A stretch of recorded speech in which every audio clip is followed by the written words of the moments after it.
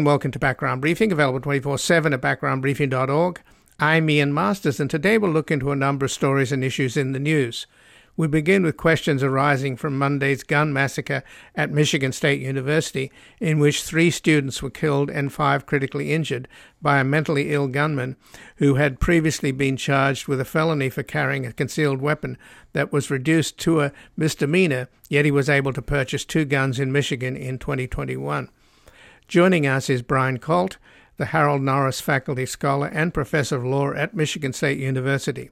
He's the author of Constitutional Cliffhangers, a legal guide for presidents and their enemies, and we will discuss how Republicans in the state legislature killed red flag laws and why the shooter on probation was able to shoot a gun out his back door on a number of occasions, causing neighbors to call the police, who were not able to deal with the shooter's mental state, even though his father deemed him mentally ill. Then we'll examine the results of the meeting today of the 54 country members of the Ukraine Defense Contact Group at Ramstein Air Force Base in Germany, with pleas for more weapons and ammunition from Ukrainian leaders becoming increasingly urgent as the critical battle for Bakhmut reaches a crisis point. Joining us is Dr. Tatiana Kulakevich, a researcher in Eastern Europe who was born and raised in Belarus. She is a permanent instructor in research methods and quantitative analysis at the University of South Florida's School of Interdisciplinary Global Studies and a research fellow and affiliated faculty at the university's Institute on Russia. Then finally we'll assess the Russian offensive build-up ahead of the first anniversary of their war in Ukraine and what Putin has in store on February the 24th. And speak with Stuart Kaufman, a professor of political science and international relations at the University of Delaware. Well-versed in issues involving U.S. national security, U.S. foreign policy, and the Israeli-Palestinian conflict, he specializes in ethnic conflict, U.S. national security strategy, and international relations history. He served as the director for Russian, Ukrainian, and Eurasian affairs on the National Security Council staff and is the author of Modern Hatreds, The Symbolic Politics of Ethnic War. And before we begin, I'd like to thank our many sustaining listeners and donors whose continued and growing support for Background Briefing over the past year has maintained our commercial-free independence as we build our online podcast audience, broadcast on a growing number of stations nationwide, expand our production team, create a new home for our nonprofit foundation at publictruthmedia.org, and make sure every program remains available to all with no paywalls. If you haven't yet and are able to make a monthly contribution, visit backgroundbriefing.org/donate, where your tax-deductible contributions, large and small, enable us to provide you with a daily briefing on important issues in the news as we work to build a reality-based community in post-truth America. And joining us now is Brian Colt, who's the Harold Norris Faculty Scholar and Professor of Law at Michigan State University. He's the author of Constitutional Cliffhangers, a legal guide for presidents and their enemies. Welcome to Background Briefing, Brian Colt. Thank you.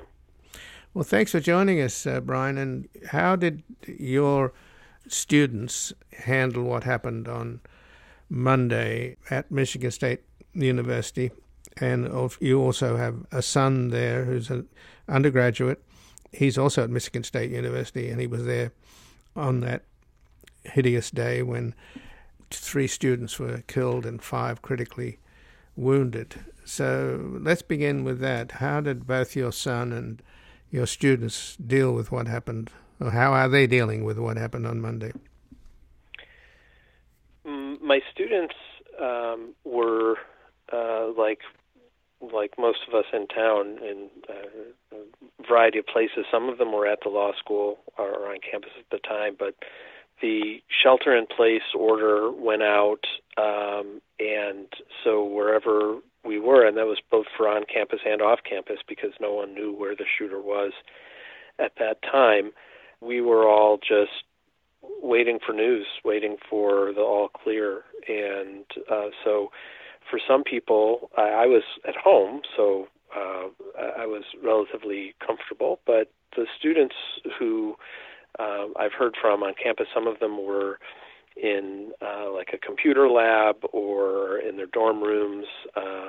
My son was at his fraternity house, And so that was difficult for some people if they were in a classroom building, that they were maybe a little more concerned. A lot of them barricaded the doors, turned out the lights. Sadly, they've mostly come of age at a time when they've all been well trained on what to do when there's an active shooter on campus. And so it was difficult. It was difficult for them to be confined and just waiting for something to happen, hopefully good news, but being prepared for the worst. But what were they hearing on their cell phones? And I mean, what kind of information do you have when you've got somebody on campus shooting people and that's all you know? You're told to stay in place. I think, what is it? Stay in place and then, as a last resort, fight? Yes, well, the instructions are to shelter in place in part because of what we saw happen afterwards, and I think this is probably typical of any incident like this on a large campus. With no information, a lot of people were listening to the police scanner online, and you could hear all manner of reports coming in from all over campus. Anytime someone heard a noise, you would hear about it on the police scanner, which is great. You want the police to get all the information they can, and their job is to separate the signal from the noise. But those of us listening to the scanner, I know a lot of the students were too, were just hearing the noise, and so it fed a lot of rumors. Shots fired here, shots fired there, and it ended up, as it happened, being a whole lot of nothing. There were no other incidents, but there was a lot of false information flying around, and when people thirst for information, I think, unfortunately, that circulates, and I think that it adds to the anxiety level too. But the police, I think, did a very good job, again, of separating the signal from the noise. And as soon as the picture went out of the suspect, it was very shortly after that a tipster several miles away reported that he was there, and once they confirmed that it was him, and he shot himself, but once it was confirmed that it was him, they lifted the shelter-in-place order. So let's talk about this fellow, Anthony Dwayne McRae, who killed 3 Michigan State University students and critically wounded 5 others. He was arrested and charged with carrying a concealed weapon in 2019 and then had a plea deal, pled it down to a misdemeanor. But, you know, we're learning now from the Michigan Attorney General Dana Nessel saying, and she, by the way, has 2 sons at Michigan State University, and they, like your son, are pretty shaken up. She said on CNN, quote, "This is an individual who just recently was off probation for gun offenses and in the exact same area. We know that he had his probation extended a couple of times, and I'm not sure why, and I'd like to know that." So what do we know about that? And wasn't there an incident at his home where he was shooting out the backyard? Yes, I've seen news reports that the neighbors called the police multiple times that he was shooting his weapon out the back door. They speculated maybe he was doing target practice, but he was known to the police for doing that apparently, and they were out to the house. I guess didn't find probable cause to do anything about that, but of course, in retrospect, it would have been good if they had. I think that the plea deal that he took, speaking of the law professor now rather than just as a local resident, the plea deal is pretty routine for something like this. He didn't have a criminal record at the time, and he wasn't threatening anyone. It's pretty standard for them to plead that down to a misdemeanor, and having completed his probation eventually, he would have been allowed at that point to get guns. But the clear signs of mental illness that we're hearing now that his family knew, and one of the proposals on the table we're hearing a lot about, and was on the table before this happened, was for heightened scrutiny for the so-called red flag laws, where if someone's believed to be a danger to themselves or to others, then they can have their guns taken away. But of course, that doesn't necessarily keep them from getting guns. It just makes it illegal for them to have guns. So it's not clear to me at this point, until we have more facts, whether any of the proposals on the table would have made a difference in this particular case. That said, he clearly was mentally ill, and I think a red flag law would almost certainly have been helpful in this instance, at least reducing the risk. To answer your previous question, you were asking about the standard protocol, what everyone knew to do when the shelter-in-place text went out. We all got texts and phone calls and things. The protocol is run, hide, fight. If you're in a place where there's danger but you can evacuate safely, then you're supposed to do that. If you can't, then you're supposed to hide, barricade yourself in the room, put furniture up against the door, what have you. And then if there is no other alternative, if the shooter is there, then you have to try to fight, try to subdue him. But in that order, run, hide, fight. That's what we're all taught. But McRae was able to purchase 2 guns in Michigan in 2021, and we're not sure whether these 2 handguns were the ones that were used, although it seems pretty likely. So what I find puzzling here, Brian Colt, is if after he was first charged with a felony, then it was pled down to misdemeanor, he was on probation. So when he was shooting his gun out the backyard and neighbors were complaining and the cops came, I don't know how many times that happened, but did that happen during his probation period? I mean, then they would have had every reason to rearrest him, wouldn't they? You can't fire guns in an urban neighborhood. I don't know. I don't know if that was why his probation was extended. I don't know if they confirmed that he was shooting out the back. I don't know what the laws are in Lansing or in Ingham County or in Michigan about what you can and can't do with your gun at your own home.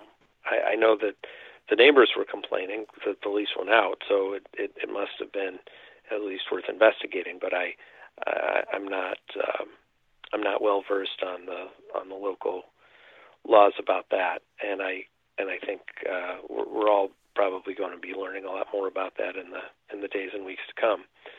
But at this point, I just don't know.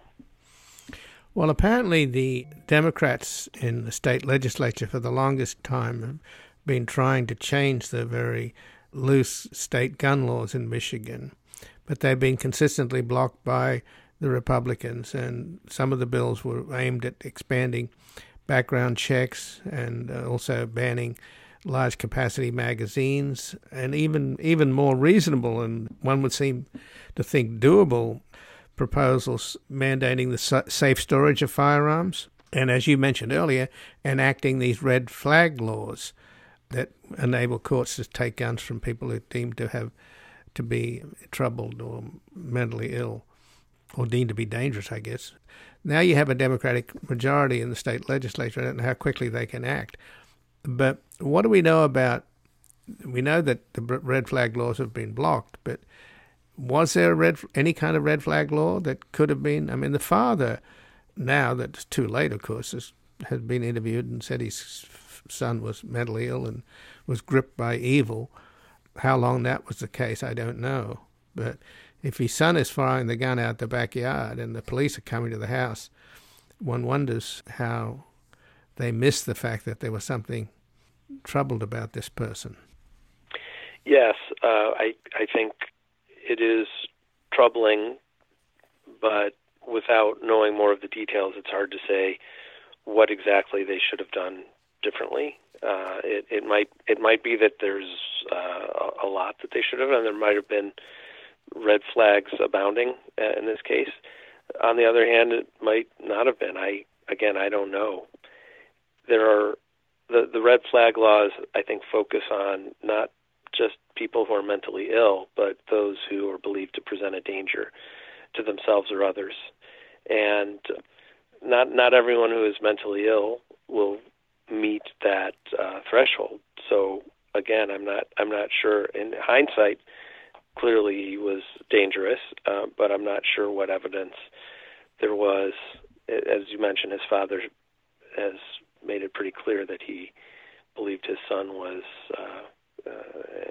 in a pretty dark place, and so it's conceivable that a red flag law here would have helped. But again, we just don't have those details yet.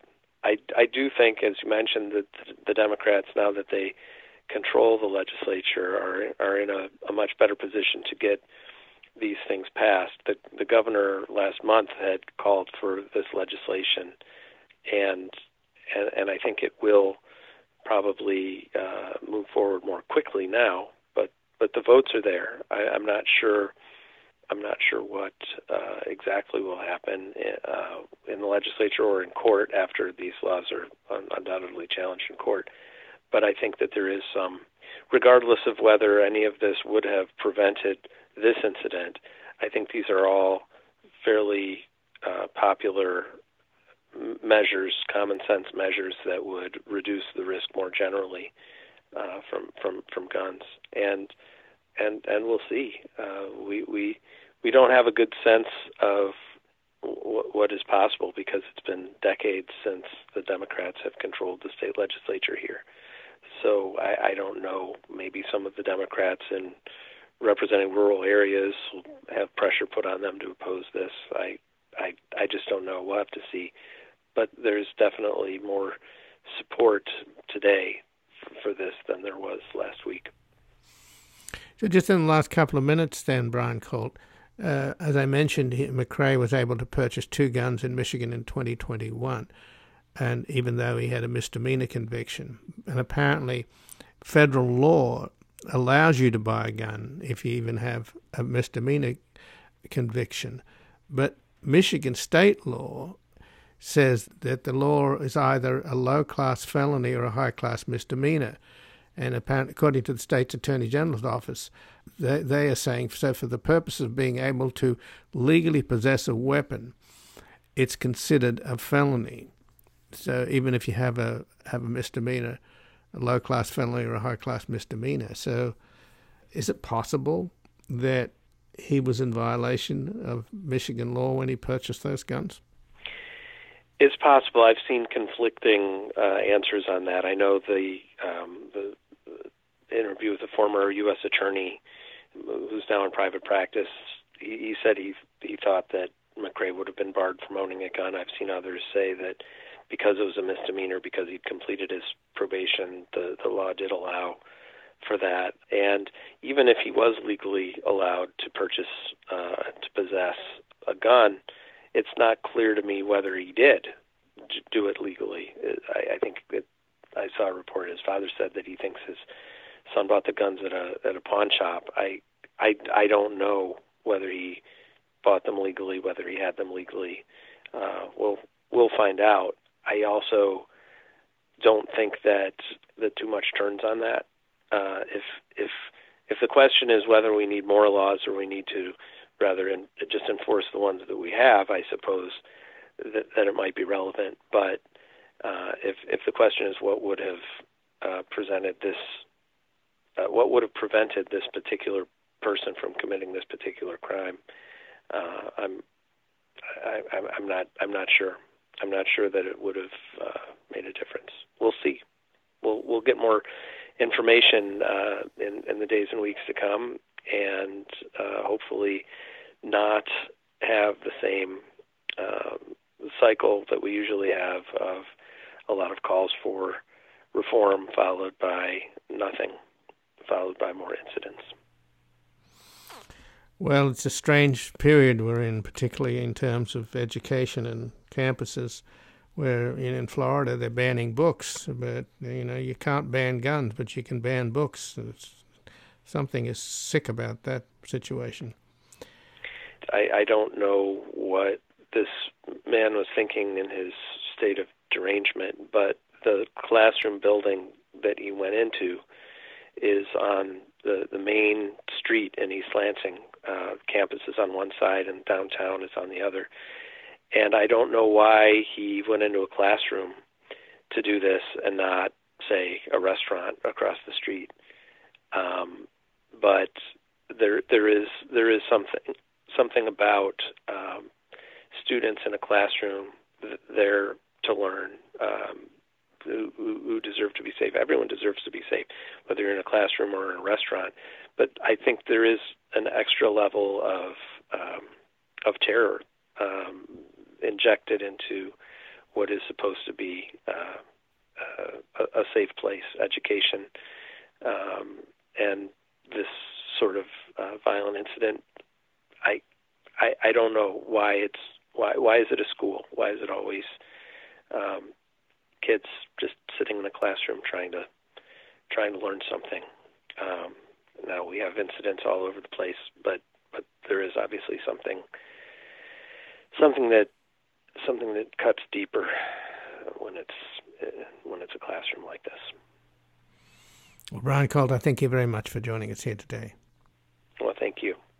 And again, I've been speaking with Brian Colt, who is the Harold Norris Faculty Scholar and Professor of Law at Michigan State University and the author of Constitutional Cliffhangers, A Legal Guide for Presidents and Their Enemies.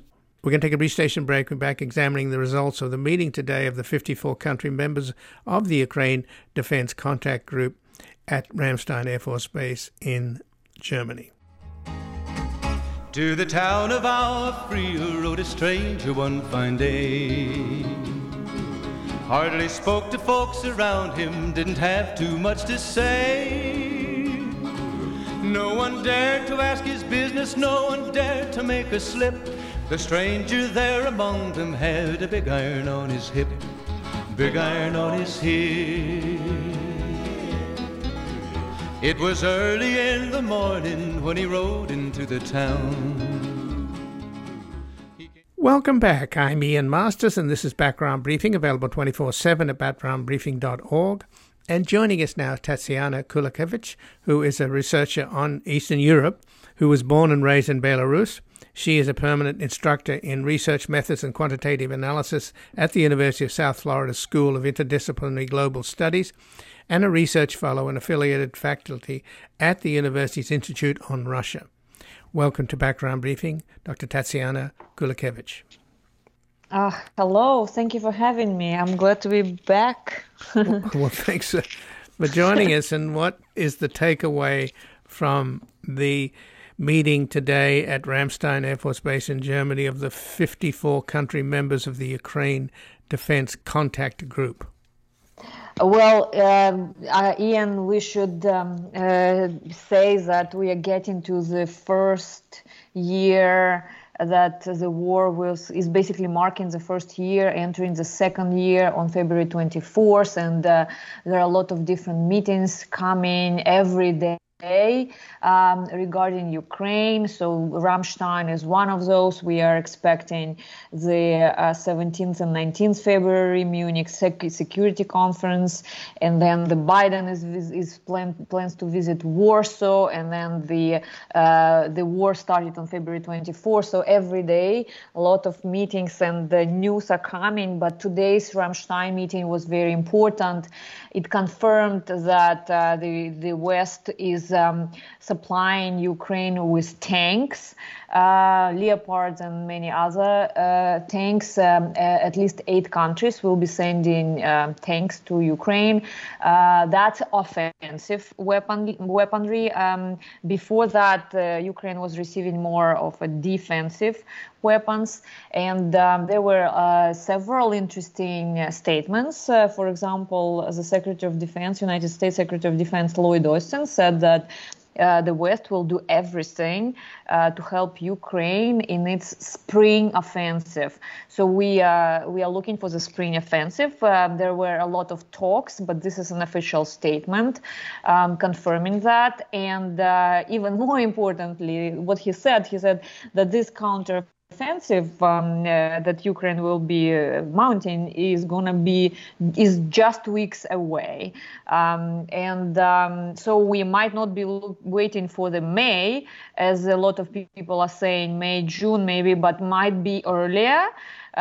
Confirming that there is a big commitment and confidence that Ukraine will be going into the counteroffensive, even though we are observing that Russia is trying to achieve whatever they can on the battlefield right now to deliver some kind of something for the speech Putin is planning for the 1 year, anniversary, you can call it, but that's not a celebration, which is not going great, actually, which is good news. You're talking about the offensive around Bakhmut? I'm talking about the offensive around Bakhmut, but even more interesting was the tank offensive around Ugledar, which was the failed one. Russia lost at least 100 military equipment and maybe even tanks. I need to double check because what they didn't learn from their previous failures in March and sent the huge long column of tanks in that area, which was targeted by Ukraine easily. So yesterday at the NATO headquarters in Brussels, General Mark Milley, the chairman of the Joint Chiefs of Staff, said about the Russians in Ukraine, the Russians have lost. He said they've lost strategically, operationally, and tactically. Now, is this really solid, or is this wishful thinking? I mean, the Russians are building for an offensive. It's obviously not going well, but they're still building up. So what's your sense of whether or not, to say that they've already lost is pretty radical, isn't it? I mean, there's a lot of death and destruction going on, and we're talking about at least another year, and Putin is not interested in peace talks. So where's the chairman of the Joint Chiefs getting his optimism from? From the fact that Putin's plan was to occupy all Ukraine, and that's not possible, and it has not been possible for a while. And from the fact that they are not achieving any successes on the battlefield, and the West is more committed and trying to speed up right now as much as possible to supplying Ukraine with different kinds of military equipment, defensive and offensive. So strategically, Putin already did not achieve its offensive, and operationally as well looks like it.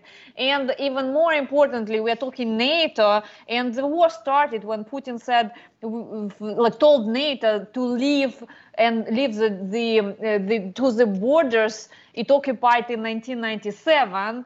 And now the talks are, by Jens Stoltenberg actually mentioned that it's almost guaranteed, or even guaranteed, that Ukraine will become a NATO member after the war is over.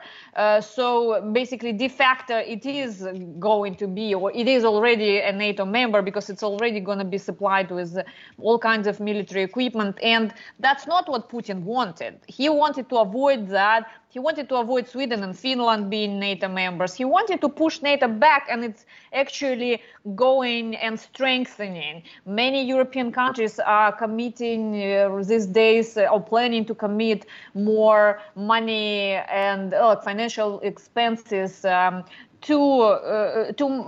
militarize. So yes, it's the matter of time. Till the war is over. Yes, Putin is not achieving his his goals in any area. At the same time, I would say still the fight is going. The people are dying on both sides, and Russia is kind of still mounting its counteroffensive. It's offensive, let's say it's offensive near Bakhmut, and this Ukraine needs to stay and keep fighting until it's all this military equipment arrives on the territory and they start their counteroffensive. So it's not over as is right now, but at the same time, Ukraine or the West are not going to conduct any peace talks with Russia until the time the last Russian soldier leaves the Ukrainian territory in the borders it has in 1991. So that's where all his statements are coming from, and they make sense, even though the war is still ongoing. So you mentioned NATO Secretary General Stoltenberg. He was in Poland today at a press conference standing beside the Polish Prime Minister, and he expressed some concern about the urgency of getting this military equipment and particularly the ammunition into Ukraine quickly. And now, my understanding is that the Ukrainian military fire as many 155 millimeter howitzer shells in one day that the U.S. factory that produces them produces in 1 month. So I'm assuming at Ramstein today, the Ukraine Defense Contact Group have to be talking about ammunition. And obviously none of the NATO partners want to say how depleted their stocks are, because that's obviously classified. But do you have any understanding of whether they're going to step up and have the ammunition? Because this is a real war. They're just burning through ammunition on both sides.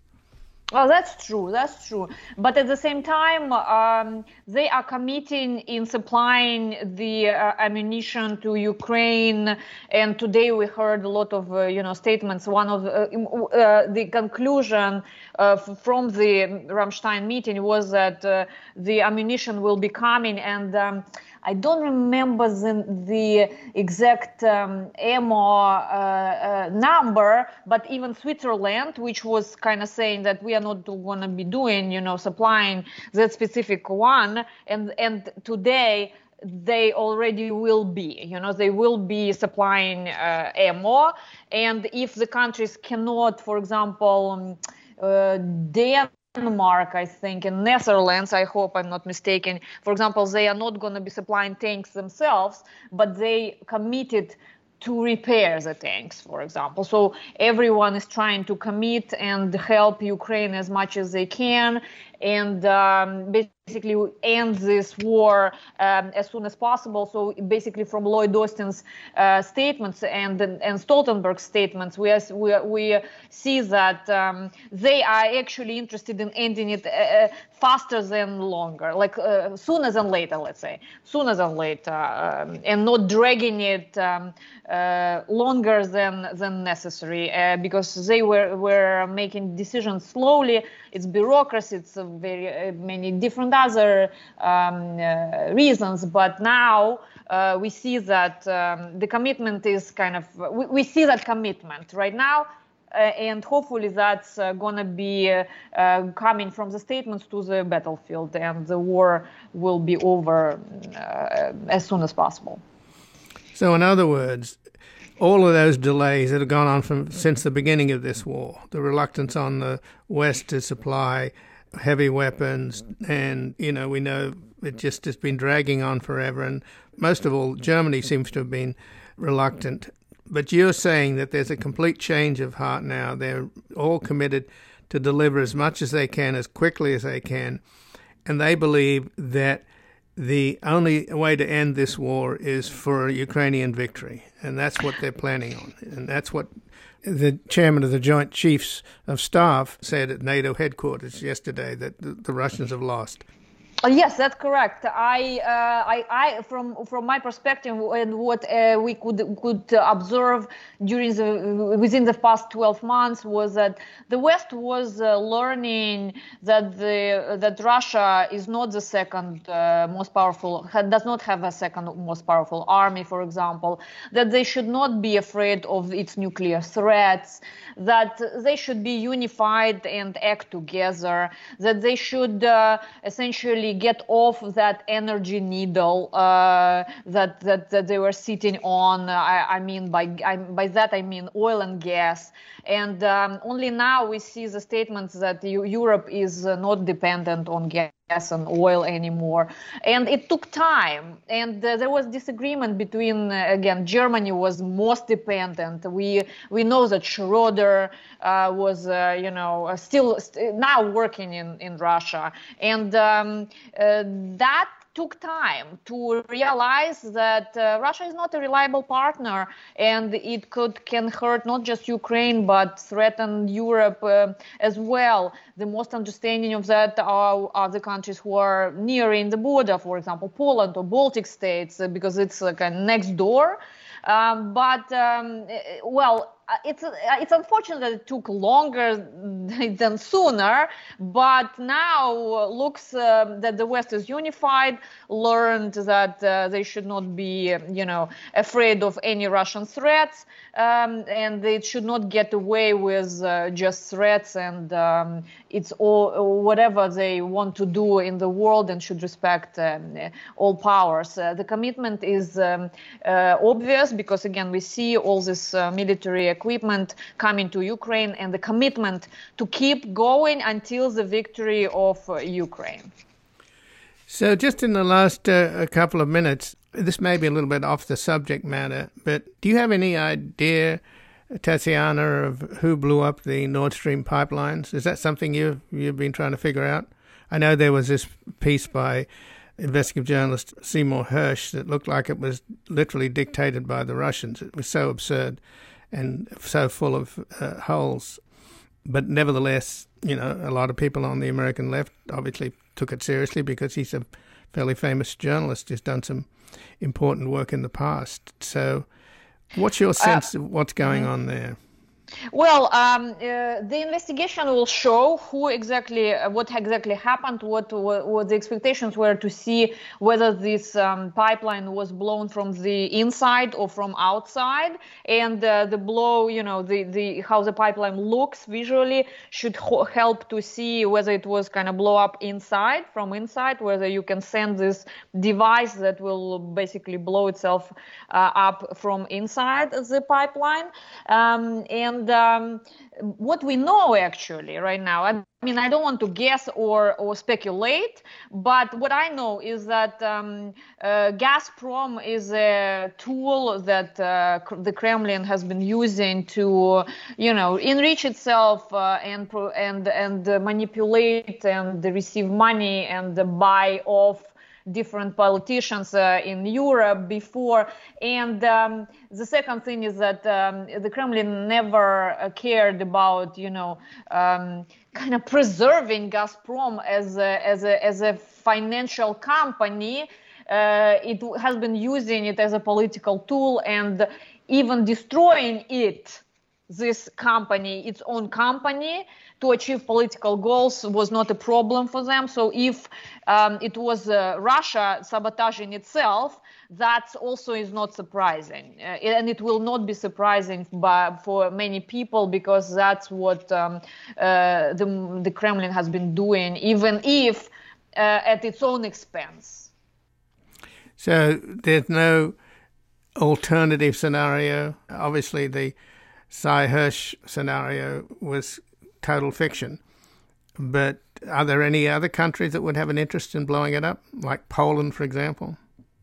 And no, I don't see the reason for Poland, for example, or any other country to blow up the gas pipeline. Mm-hmm. Poland has coal, so they were able to do that, even though it's environmental, not friendly environmentally. Mm-hmm. But at the same time, right now they were they were trying to slowly be less dependent from gas, and they would have been hurting themselves if it was European countries. It would have been European countries blowing up the pipeline, and the only interested party looks like it's Russia that would have been interested, with the goal to threaten that the Europe would freeze.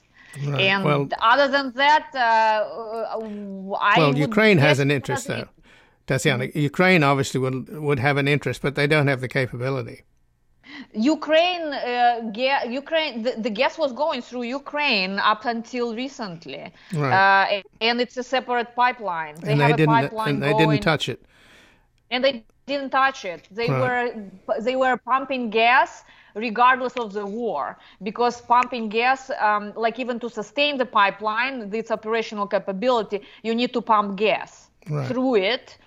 Right. Just economically, and they also didn't want to ruin the commitment, the promises. There are contracts that you promise to deliver, and it was not in Ukraine's interests, because they have allies in the West. The West is supplying them with military equipment and giving them money for economic recovery later. So I don't see how that would have been, how Nord Stream, the Nord Stream pipelines would have been blown up by Ukraine. It has its own. They could have done, damage their own first, and it would have been easier because it's going through the country. Sure. Well, Dr. Tatiana Kulikevich, I thank you very much for joining us here today. Oh, no problem. Thank you for having me. And again, I've been speaking with Dr. Tatiana Kulikevich, who is a researcher on Eastern Europe, who was born and raised in Belarus. She is a permanent instructor in research methods and quantitative analysis at the University of South Florida School of Interdisciplinary Global Studies, and a research fellow and affiliated faculty at the university's Institute on Russia. We're going to take a brief station break. We're back with an assessment of the Russian offensive build-up ahead of the first anniversary of their war in Ukraine and what Putin has in store on February the 24th. Soldier boy for his soldier's pay obeys the sergeant at arms, whatever he says. The sergeant will for his sergeant's pay obey the captain till his dying day. The captain will for his captain's pay obey the general order of battle play. The generals bow to the government, obey the charge. You must not relent. What are the neighbors and the prophets in bars? What are they saying in the public bazaar? Welcome back. I'm Ian Masters, and this is Background Briefing, available 24/7 at backgroundbriefing.org. And joining us now is Stuart Kauffman, who is a professor of political science and international relations at the University of Delaware, well-versed in issues involving U.S. national security, U.S. foreign policy, and Israeli-Palestinian conflict. He specializes in ethnic conflict, U.S. national security strategy, and international relations history. He served as the director for Russian, Ukrainian, and Eurasian affairs on the U.S. National Security Council and is the author of Modern Hatreds, The Symbolic Politics of Ethnic War. Welcome to Background Briefing, Stuart Kauffman. Thank you very much, Ian. Well, thanks for joining us. And obviously the war in Ukraine is not an ethnic war. There's not a lot of genetic difference, right, between Ukrainians and Russians. But it is turning into a bitter, grinding slaughter. Particularly Russia is throwing all kinds of ill-trained and ill-equipped soldiers into this offensive underway around the eastern city of Bakhmut. Lloyd Austin, basically, just the U.S. Secretary of Defense, said that they're basically untrained and ill-equipped. But it seems that NATO leaders, and I think the Pentagon as well, are leaning on Zelensky, saying, why are you defending Bakhmut and obviously suffering a lot of casualties? You can't have a spring offensive, counter-offensive at the same time defend Bakhmut. So I guess, is our side trying to tell him how to run his war?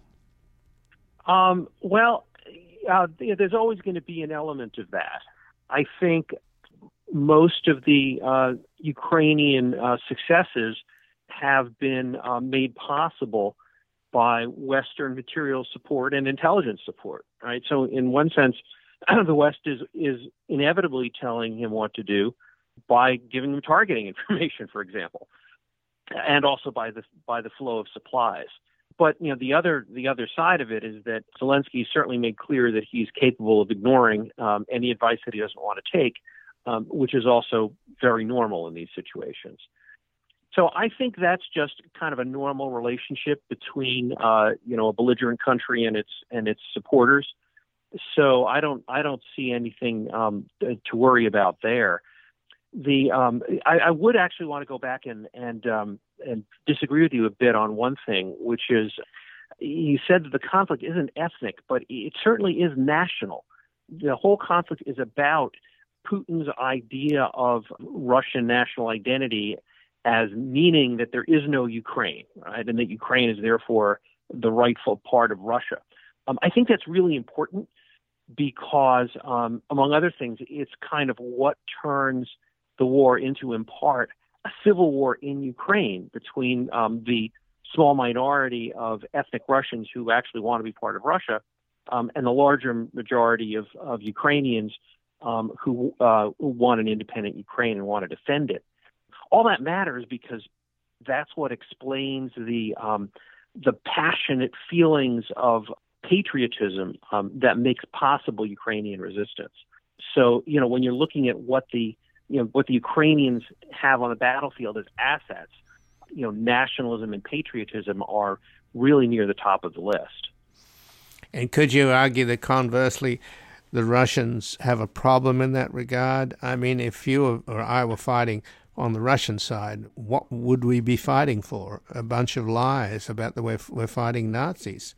Do you think is that weakening, or is that in any way an indication of why the Russian military is doing poorly? What do we know about their morale? Oh, absolutely. Absolutely. I mean, the information about their morale is spotty, but we certainly know there are plenty of cases of poorly motivated Russian troops surrendering. But we certainly know about the tens, if not hundreds of thousands of young Russians who have gone into exile rather than go into the army. And I think in general you're absolutely right. I think there is a difference in motivation. The Russians are less motivated. It's important to understand that a lot of them believe the lies. A lot of them believe that Zelensky is a fascist, despite how little sense that idea makes. And a lot of them believe that Ukraine, isn't a real country. I heard that many times, especially from older Russians. They think that Ukraine is just an area of Russia, and Ukrainians just need to wake up and realize that. The fact is that the Ukrainians are not going to wake up and start believing that. But if the Russians believe it, then they have something to fight for. But again, I think it's clear that in general there's more passion for fighting the war on the Ukrainian side than there is among sort of ordinary people in Russia. What you hear from Russia is more people saying, young people who are going to serve, saying, "Okay, I'm going to serve my country." Not necessarily enthusiasm for this particular war, but just sort of a general patriotism. The real motivation for the war on the Russian side is not so much popular opinion as just Putin and a relatively small group of outspoken militarists who support him. But the dark side of Russia is emerging. It has under Putin. Of course, it's largely a mafia state. But the country of Chekhov and Dostoevsky and the Bolshoi Ballet, etc., now the face that it's putting forward to the world is of such hideous brutality. And I mean, they just sentenced this reporter who reported on the bombing of a theater in Ukraine that had a big sign out saying children, and it was about 1,200 people in it. The estimates are, the AP estimates that 600 Ukrainian civilians were killed in the Russian Air Force strike on it. So she gets sent to jail. Then you've got Prigozhin, the head of the Wagner mercenaries. His people are now on television. It's the second time they've shown the brutal execution of somebody that they consider to be a traitor, where they smash a guy's head in with a sledgehammer. live on camera. And that's played all over the Russian media. So I'm just wondering, are there any better angels left? Have all the good people left Russia? Is it really that dark? I don't think it is quite that dark. I think Prigozhin and people like him are a small minority. It's just they're an empowered one. So it's not that the better angels are gone. They're just keeping their mouths shut because right now they don't have an opportunity to express themselves. So yeah, I mean it's dark, but it's also dark on the Ukrainian side. I've heard reports of Ukrainian atrocities also. War brings out the worst in some people, and that it's horrible, but it's also to be expected. On the Russian side, there's another aspect to it, which is that brutality is emerging as part of the Russian strategy.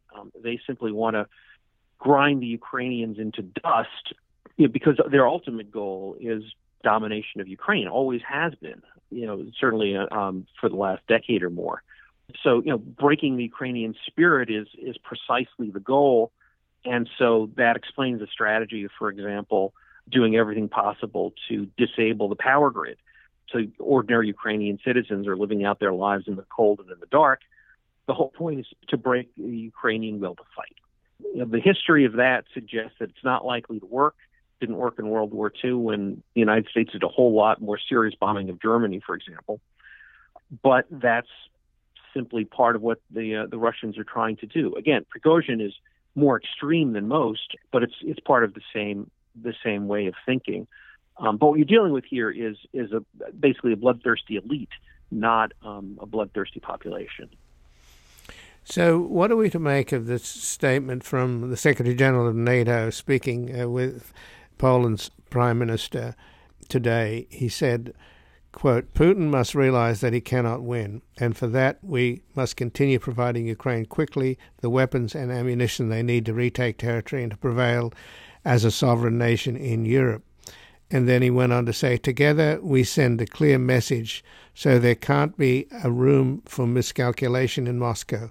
NATO will defend every inch of Poland and the whole Allied territory." Is that to say that there's any concern that Putin could go further if he has a successful offensive that's now underway and somehow breaks the back of the Ukrainian resistance, which most military analysts see as highly unlikely? So is that hyperbole, or is there any real concern in NATO that Putin has ambitions beyond Ukraine? Well, I think I would just interpret it as a statement of policy. This is a policy of NATO for decades, and it's I think the first audience for that particular message is the people of Poland and Latvia and Lithuania and Estonia. The ones who feel threatened. So I think that's the main thing. Is reassure the members of the alliance that the alliance as a whole has their back. Strategically, it's a hedge against the possibility that there might be Ukrainian collapse. Wars are uncertain business, always are, and just the fact that one side looks like it has an advantage is far from being a guarantee of success. So, I mean, there's not a lot of evidence that the Russians are improving their tactics or improving their logistical capability and so on. But if they do, they certainly have more resources than Ukraine does. So the possibility of a Russian victory is always there, even though it doesn't look probable right at the moment.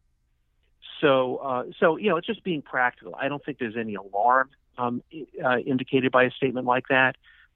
It's it's primarily reassurance aimed at allies and deterrence aimed, strengthening the deterrence posture of the alliance against the Russians for future reference whenever that future might come up. So apparently there's going to be a special session of the Duma in Moscow a couple of days before the first anniversary of the war. What do you think Putin's going to say? I don't know whether he's going to address the Duma, but it looks as if that the first anniversary is significant, and that's why most analysts see this offensive underway around Bakhmut as building up to a crescendo on February the 24th. So yeah, I it's hard to know what Putin's going to say. I don't have a good spy there, but my expectation is that he's going to signal continuing determination to fight and win, and he's going to beat the drums and try to encourage people to show their loyalty to him and their dedication to the cause. So basically, I expect more of the same. But is there any weakening of support within the country? I think that Russians lost 15,000 in Afghanistan, but many argue that that was the beginning of the end of the Soviet Union. So if you lose 15,000 in a losing war in Afghanistan, compared to the 200,000 probably they've lost already, and with their God knows how many wounded, you would think at some point or other that would be creating domestic problems for Putin, unless the casualties all come from the far reaches of Russia. But I think at the moment a lot of them are also just Russians that are being hauled in this giant dragnet that Putin has to dragoon people into the military. Well, I mean, the other number you want to think about is the 20 million that the Soviet Union lost in World War II. So there's a huge amount of variation in how many losses in both blood and treasure any country is willing to accept before it starts to break.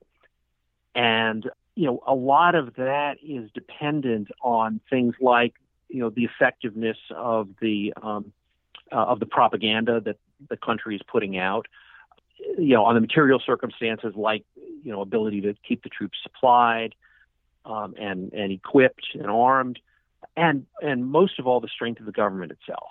And, the one thing that Putin has going for him is that he's an ex-KGB guy.